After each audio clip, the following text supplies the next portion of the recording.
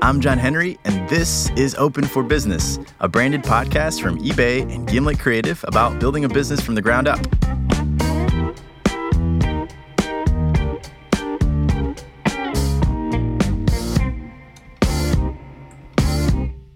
Welcome to the very first episode of Season 2. We're super excited to be back, and we have a great season planned for you guys. This season, we're going to feature stories and lessons about how to finance your business, how to kill it at customer service, how to fail at business, and live to tell the story. That's all coming up on Season 2 of OFB. But today, we're going to kick off this episode at a root beer stand. It was sort of a hole-in-the-wall building, I think. This is Debbie Harrison, and that hole-in-the-wall building belonged to her grandparents. In the summer of 1927, they got married and moved to Washington, D.C., with a dream to start a business. When they got there, it was a typical, hot, humid D.C. summer. And so they decided they'd start out by selling cold, frosty mugs of root beer. That's what they did in that hole-in-the-wall spot. All they sold was a mug of root beer for a nickel a mug. There was just barely enough room behind the counter for a server to be there. I don't think there was even enough room inside the root beer stand to have extra tables. It was so tiny. It sat 9 people total. And that summer, those stools were almost always full. Business was going great. But as summer came to a close, Debbie's grandparents knew they'd have to change things up. No one would want to buy an ice-cold mug of root beer on a freezing winter day. Their root beer stand happened to be close to the Mexican embassy at the time. And so one day, Debbie's grandma enlisted their neighbors' help in expanding their menu. My grandmother, who had majored in Spanish in college and spoke fluent Spanish, went to the Mexican embassy and knocked on the door, and she charmed the chef, and he invited her in, and he taught her how to make tamales and chili. And there was no kitchen in the first root beer stand, so she would make the food in her apartment and walk it over every day. So, with help from that friendly neighbor, by the winter of 1927, the 9-stool root beer stand was transformed into a tamale and chili restaurant. Just briefly, here's what happened next. After the tamales, Debbie's grandparents added hamburgers and hot dogs to the menu. They named their restaurant a hot shop. They opened one hot shop after another. A few years in, they offered curb service. In 1937, they took advantage of the dawn of air travel and expanded into in-flight catering. They kept growing and evolving the business for 3 decades until 1957. After 30 successful years in the restaurant business, an executive at the company had an idea, which he floated to Debbie's grandpa one day. Instead of opening another restaurant, let's try something totally new. Eisenhower has just built all of these freeways, and everybody's out exploring the country, and people can't wait to get in their cars with their families and go on vacations. Why don't we take this land and build a motor hotel on this land instead, and let's try it. Debbie's grandparents built their first motel in D.C. right near the Pentagon, and that decision reinvented their entire business. And here's where I tell you that Debbie Harrison has a maiden name. It's Marriott. The 9-stool root beer stand that my grandparents started in 1927 in Washington, D.C. has evolved to be the largest hotel company in the world as Marriott International. Today, Marriott International has about 675,000 employees, and is currently valued at about $34 billion. Debbie's grandparents, Jay Willard and Alice Marriott, founded a root beer stand, but they continuously evolved over the years, and 30 years in, they reinvented the company completely. Do you ever think about the fact that someone had to actually make that decision and say, we're going to steer this whole company in another direction? Oh, sure. We think about that a lot. Where would we have been if we stayed just in the restaurant business? And we probably actually would be out of business.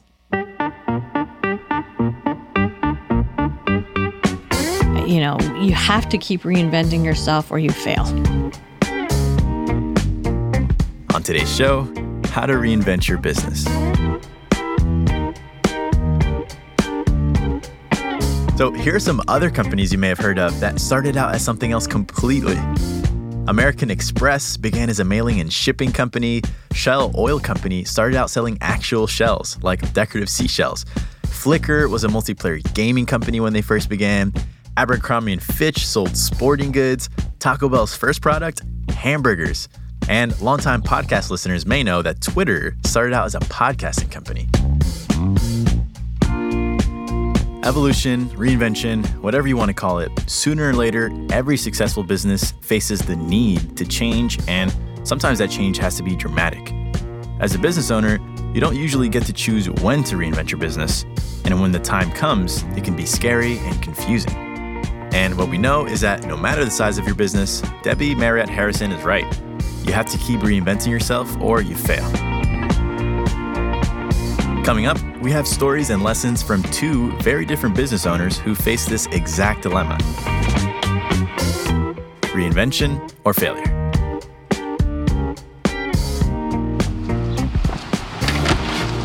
Hi, how are you? Welcome. Thank you. I'm John. Thanks for stopping in. I'm Betsy. Good to meet you again. This is Betsy Helmuth, founder of Affordable Interior Design. We're meeting her at a storefront in Dobbs Ferry, New York. On the outside, her store has a bright blue turquoise awning. It's a small pop of color in a small town main street. Inside, Betsy's store doubles as a gallery, featuring inexpensive furniture and accessories that look modern and stylish. But before she started this business, Betsy was interning with a fancy Manhattan interior designer. She knew from the outset that that wasn't her thing. Spending $30,000 on a couch, waiting 6 years to get it, it just didn't jive with who I am. I grew up poor. I was like, couldn't we just get that at Target? Couldn't I find something similar at Crate & Barrel? So she decided to start a business. This was 12 years ago, back in 2005. And when it came time to name her business, she turned to a longtime trusted advisor. So I watched a lot of CNBC, and I watched Donnie Deutsch, The Big Idea with Donnie Deutsch. Welcome back to The Big Idea. Tonight, we've got ideas so simple, you want to slap yourself. And this next He said something during one episode that changed my entire life. He said, if your business name doesn't say exactly what you do, change it tonight. And I changed my business name that very night. Betsy grew Affordable Interior Design methodically. She financed it without loans or outside money, and she built her client base one by one. She was heads down, growing her business year after year. Until I think it was maybe about 5 years into my business when I saw a competitor and they seemed kind of interesting. this was around 2010, and the competition took Betsy off guard. Naturally, Betsy wanted to check them out. This new upstart company was having a party in Manhattan to recruit designers, and Betsy decided to attend. And I was like, I need to know everything. I need to know how they're working. I need to know what their model is. As soon as she walked into the party, it was clear to Betsy that not only was this new company going after her exact client base, they were going after it in a big way, with a vision and a strategy and a Brian. They had a guy at a desk, I remember. I remember his name too. His name was Brian. And they were like, this guy is here. He practically sleeps in the back, and all he's doing is business strategy. And I was like, oh, shoot. We didn't have Brian like sleeping in my basement doing social media. Like they had a whole big dry erase board with their strategy. And so I was like taking notes fast and furiously, like while they were presenting about paint or something. I'm like, oh my God, 100 designers and 2,000 clients and oh my gosh. They were going after that budget client, that client who wants a really nice space but rents or is moving in a year. It was my exact same client, which of course confirmed my worst fears.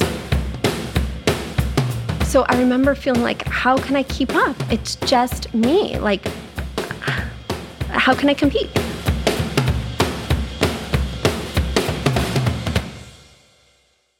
Betsy left that party feeling pretty freaked out, but by the time she got home, she'd made a decision. Betsy decided that night back in 2010 to ignore the competition. She was going to keep her eyes on her own paper, do the best possible job she could for her clients, and trust that her business would keep growing. And that plan worked for a surprisingly long time. Her business grew year after year until last year. In March of 2016, Betsy decided to take on the first major expansion in her then 11-year-old business. She hired 3 designers, and the very same week she brought them into the store for training, Betsy noticed that something felt different. I noticed that the phone was not ringing. And I noticed the assistant's just watching me watch the training. And I'm like, is the ringer on? And Did you actually ask her? definitely, I literally said, "Is the ringer on?" And she said, "Oh yeah, it's been on all day." So I'm like, "Oh, great. Okay, let's keep going." And on the inside, I'm freaking out because the phones aren't ringing and it's day after day. We had gone from being very busy and all of a sudden it's like, wait, nobody is calling me. And it was like the lights got turned off. The worst part was that Betsy had no idea why the phone had stopped ringing. For the first time in 11 years, Betsy had more time in her hands than she knew what to do with. So she got in touch with an old friend and suggested they have lunch. And we were at lunch and she's like, "So what's going on in your business?" And I said, "Well, I've just hired these designers and the phone is not ringing and I don't know what's going on." And she's in the startup world. So she's constantly thinking about that world. And she said, "You know why, right?" And I said, "No, I have no idea why." And she said, "Well, your biggest competitor got a $20 million cash investment." And I was like, "What did you say?" I remember exactly where it was. We were at a Korean restaurant. It was super loud. It was really tiny. It was in Midtown. And I was like, "Oh, what? What did you say?" My stomach literally dropped. I'm sure I went white as a ghost. I wasn't even sure I'd heard her correctly. And I wasn't sure she even knew who my biggest competition was. It's not like we talked about it a lot. So I said, "Who are you talking about?" And she said, "Well, Home Polish." Home Polish. These were the same folks who threw that party in Manhattan back in 2010 with the whiteboard and the strategy and the Brian. And Betsy had the same impulse she'd had the first time when she heard about them.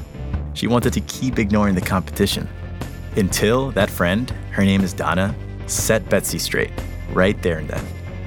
Do you know what I brought up to her? This was so depressing. I said, "Well, Donna, it's okay because my clients are very happy. I have got this model down to a science." And she said, "Betsy, nobody cares." It was terrifying.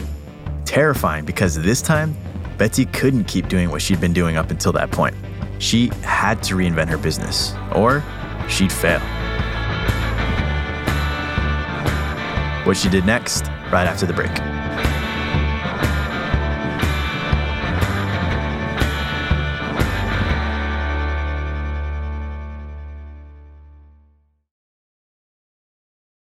When we left Betsy Helmuth, she was sitting in a busy Korean restaurant in Midtown Manhattan, shell-shocked after having learned that her closest competitor had raised $20 million. And she'd already felt the effects. For the first time in her 11 years running her company, business was dead. Before she left that restaurant, her friend Donna, the one who broke the news, told Betsy that she was willing to help. Donna wasn't just in the startup world. She happened to be a business strategist. So they set up a meeting at Donna's apartment. And when the day came, the first order of business was to break out the dry erase markers and get to mapping. She said, "Let's make a map of all your competitors, of anybody in the interior design space." Because, of course, in those 6 years, while I've had my head down, there have been tons of small companies that have come up. It's not just me and one competitor now. It's me and 12 competitors. And she actually mapped them all out in a really big list. And there were people I didn't even know about. And she's like, "No. Now you are a ninja, and you must know all your competitors, and you must know what they're good at and what they're bad at, and you must know them in and out." She's like, "No more looking at your own paper. It's time to look up." This is lesson number 1 when you're reinventing your business. Adjust for what's called the hidden competition curve. It's common for the competitive landscape around your business to shift completely while you're busy building your business. And you need to know that competitive landscape in and out before you can reinvent your business to fit in it. I am mid-range now. Now when people hear affordable interior design, they have expectations that it's going to be like $50. Like I used to be low and low tech, low price. You couldn't get better than me, right? And now I'm like, I'm no longer affordable interior design. What does that freaking mean? Lesson number 2, when you reinvent, you must also redefine your business. Be honest with yourself about your place in that new competitive landscape. Creating a picture of the entire landscape gave me a clear vision that there's room for me. I saw this big hole in the middle and I was like, oh yeah, that's where I fit and my competitor isn't there. This brings us to lesson number 3. When reinventing your business, you also have to find and reach new customers. For Betsy, this meant going after a new clientele. She'd always had the young, transient city dwellers who just wanted a nice place to have a cocktail party. Now, she'd also have to get the homeowners who want a beautiful home to raise a family in. I need somebody who wants the perfect thing. Who is that person? That's a mom who has kids and who has clutter and who can't see straight. People with problems want to pay for the right solution. They don't want to hire 4 cheap people. They want to hire one right person, even if that means paying a little bit more. So Betsy surveyed the competition and went after a new client base. But she also looked internally at what set her apart as a business owner. That's lesson number 4. What's your USP, or unique selling proposition? Basically, all that means is, what do you have that other people don't? Betsy is a pro at building her brand beyond just her paying customers. What have I got that $20 million can't buy? How good. And the answer is not much. But one thing is I do a ton of content. I already have a weekly podcast that I was just doing for fun. But how can I turn content into cash? How can I turn content into visibility? Like I'm holding a masterclass. So how can I turn content into clients? The main thing Betsy's doing differently now is that she's working on the business, not in it. The competition forced her to reinvent her business, but it also helped her discover who she is now as an entrepreneur. I no longer feel misplaced in the landscape of interior design. I know where I am. I know who I am. I don't want to say this out loud, but I'm really glad that I got a competitor. Oh, God. I just said that out loud. Because it up-leveled me. You know, before I was just working for myself, I saw they wanted 100 designers. I'm like, I need some more designers. I need to be able to take time and focus on the larger picture. I feel like this competitor keeps forcing me to kick myself in the butt. And I don't like it, but it's made me a better entrepreneur.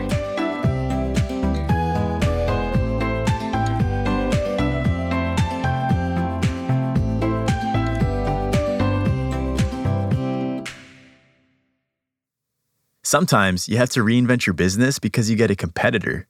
Sometimes you have to reinvent your business because armed federal agents tell you to. That's what happened to Ray Wayman. I'm Ray Wayman, owner of JR Boutique.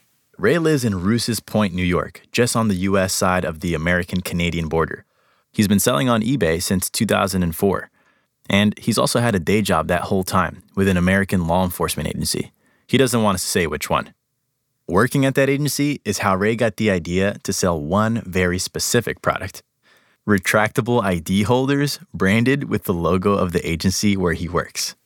Law enforcement officers, most of them have a lot of pride in their uniform. Many of them come from the military, and they like to look sharp. It's a matter of respect.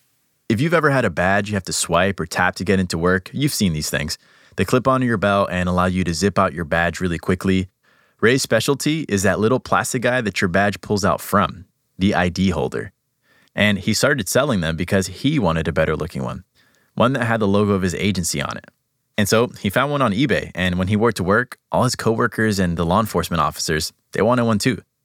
He realized that his colleagues were a market of law enforcement employees who wanted their retractable ID holders to look cooler. And so, just like that, Ray started selling tons of these things at work. His unnamed law enforcement agency is gigantic, and so he sold thousands of them. And he not only sold them, he designed them, matching the logo perfectly to his badge, playing with the metallic colors, making them sturdier. He loved the work. It was a creative outlet for him. Soon, he opened his eBay store. And between 2004 and 2010, selling ID holders to his colleagues at his day job became Ray's side business. And that business was booming until one day in July of 2010 when Ray checked his email. I got this email at work in my work email address, and it said, "Please call me at your earliest convenience."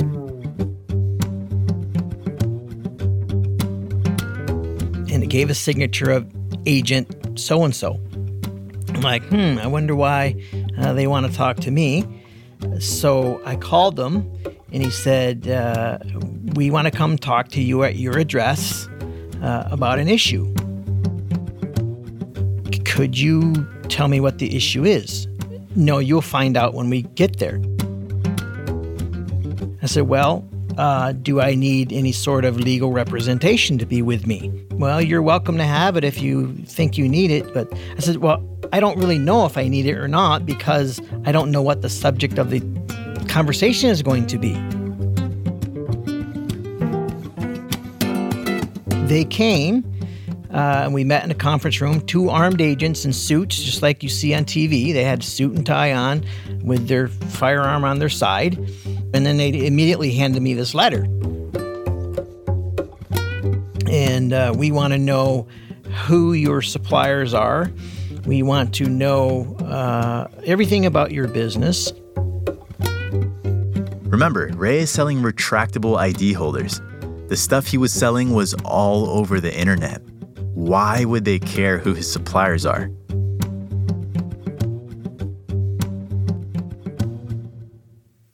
Then that's when it came up that, well, you're supposed to be an authorized vendor and we can't enter into a contract with you because you work for us. Ray's business posed a conflict of interest. He couldn't work at the federal law enforcement agency and sell to its employees at the same time. But Ray couldn't afford to quit that day job. So, after talking with lawyers, he realized he'd have to quit his side job. I felt like a small child that had just done something wrong and I was chastised by his parents. I've worked so hard to be here, and now you're taking it away from me. That very same day, in July of 2010, when the agents told him he had to shut down his business, Ray received a $5,000 shipment of ID holders. All in, he had $20,000 of inventory sitting in his basement. A ton of money for Ray. He wouldn't be able to sell any of it. Half my business. That was half, maybe even more than half of my business. And I was just devastated. I didn't know what I was going to do next. One by one, Ray took down his listings from his eBay store and his own site. And then he got really depressed. And I just went through this period of kind of like mourning, not really having a desire to expand or do anything new at all. It was a terrible feeling. That depression lasted almost 2 years. Ray would occasionally go down to the basement and visit that $20,000 of unsellable inventory just sitting down there. And it wasn't just the money. He loved designing the products and growing the business. All of that was gone in one day. So Ray spent those years going to work each day feeling lost and unsure of what to do next. But he couldn't help himself from researching the market. He'd look at other people's eBay stores. He'd read about similar products that were coming out. And one day, after that 2-year rut, Ray had an epiphany. He doesn't remember exactly how it happened, but suddenly a simple thought popped into his head. If he couldn't sell to his law enforcement agency, maybe he could sell to all the other ones. He'd realized there's an entire market out there. Thousands of law enforcement officials and employees at other agencies across the country who might buy his stuff. Ray realized he'd defined his products too narrowly.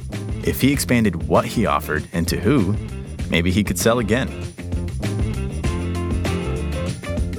This is lesson number 5. When reinventing your business, you have to be open to expanding what you offer, whether you're selling a product or a service.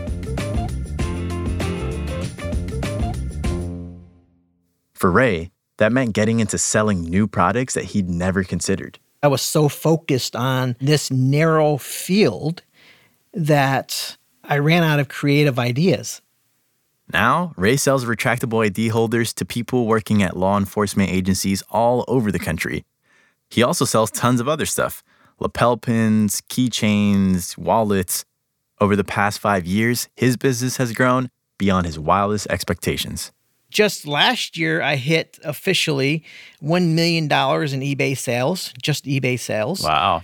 Since 2004. Who would ever thunk I'd sell $1 million worth of items? His goal for 2017 is $500,000 in revenue. He thinks he can do it, and if he does... I'm attempting to save my entire salary from my day job this year. And if I can save my entire salary, I'm putting in my notice and I'm going to work full-time from home. Sayonara. I never dreamed it would be possible, but I can I can taste it now. It can happen. Ray, tell me something. When you finally put in that notice, are you turning right back around to those coworkers and gonna sell them those retractable badge holders? You're absolutely correct. As soon as I quit, guess what I'm selling?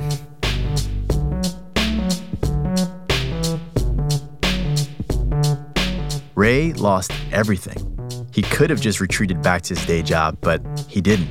He expanded his field of vision and took advantage of product opportunities that he hadn't even considered before. Now, Ray's on a path to $500,000 in revenue this year.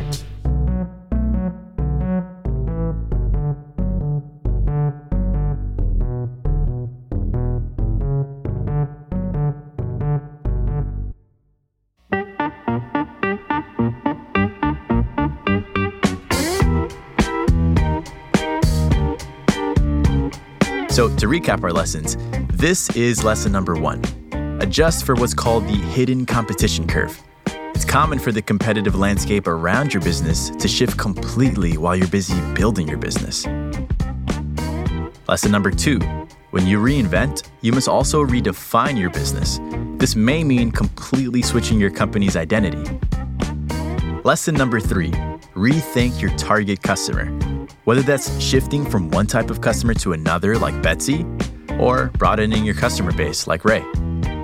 Lesson number 4, lean into what sets you apart as a business owner.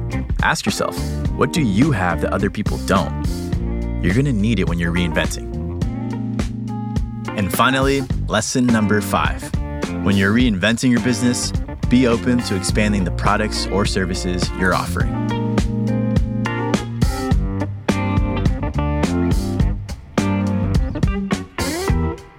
Thanks for listening. To learn more, check out ebay.com/open-for-business. Open for Business is a co-production of eBay and Gimlet Creative. We were produced this week by Francis Harlow, RMW, Nicole Wong, Caitlin Boguki, Abby Ruzika, and Grant Irving, with creative direction from Nazanin Rafsanjani. And thanks so much to Christine Driscoll. Zach Schmidt is our engineer. Our theme song is by Wolfpack. And a very special thanks to the people who took time to talk with us for this episode. Designer Paulina Exeknik, Kim Shanahan, CEO of Book Bouquet, and Noah Santos, CEO of Home Polish. Noah was super gracious with his time. He wished Betsy all the best with her business. Next week on Open for Business, how to kill it at customer service when you're selling online. We'll hear stories from entrepreneurs who screwed up. I just had to pick myself up and begin the process of apologizing to customers for things that I did do, apologizing for things that I didn't do. How to fix it when you have a customer service disaster. That's coming up next week on Open for Business. If you like Open for Business, please subscribe to us on iTunes or wherever you get your podcasts, and please leave us a review to tell us why. It really helps people find our show. I'm John Henry. Thanks so much for listening.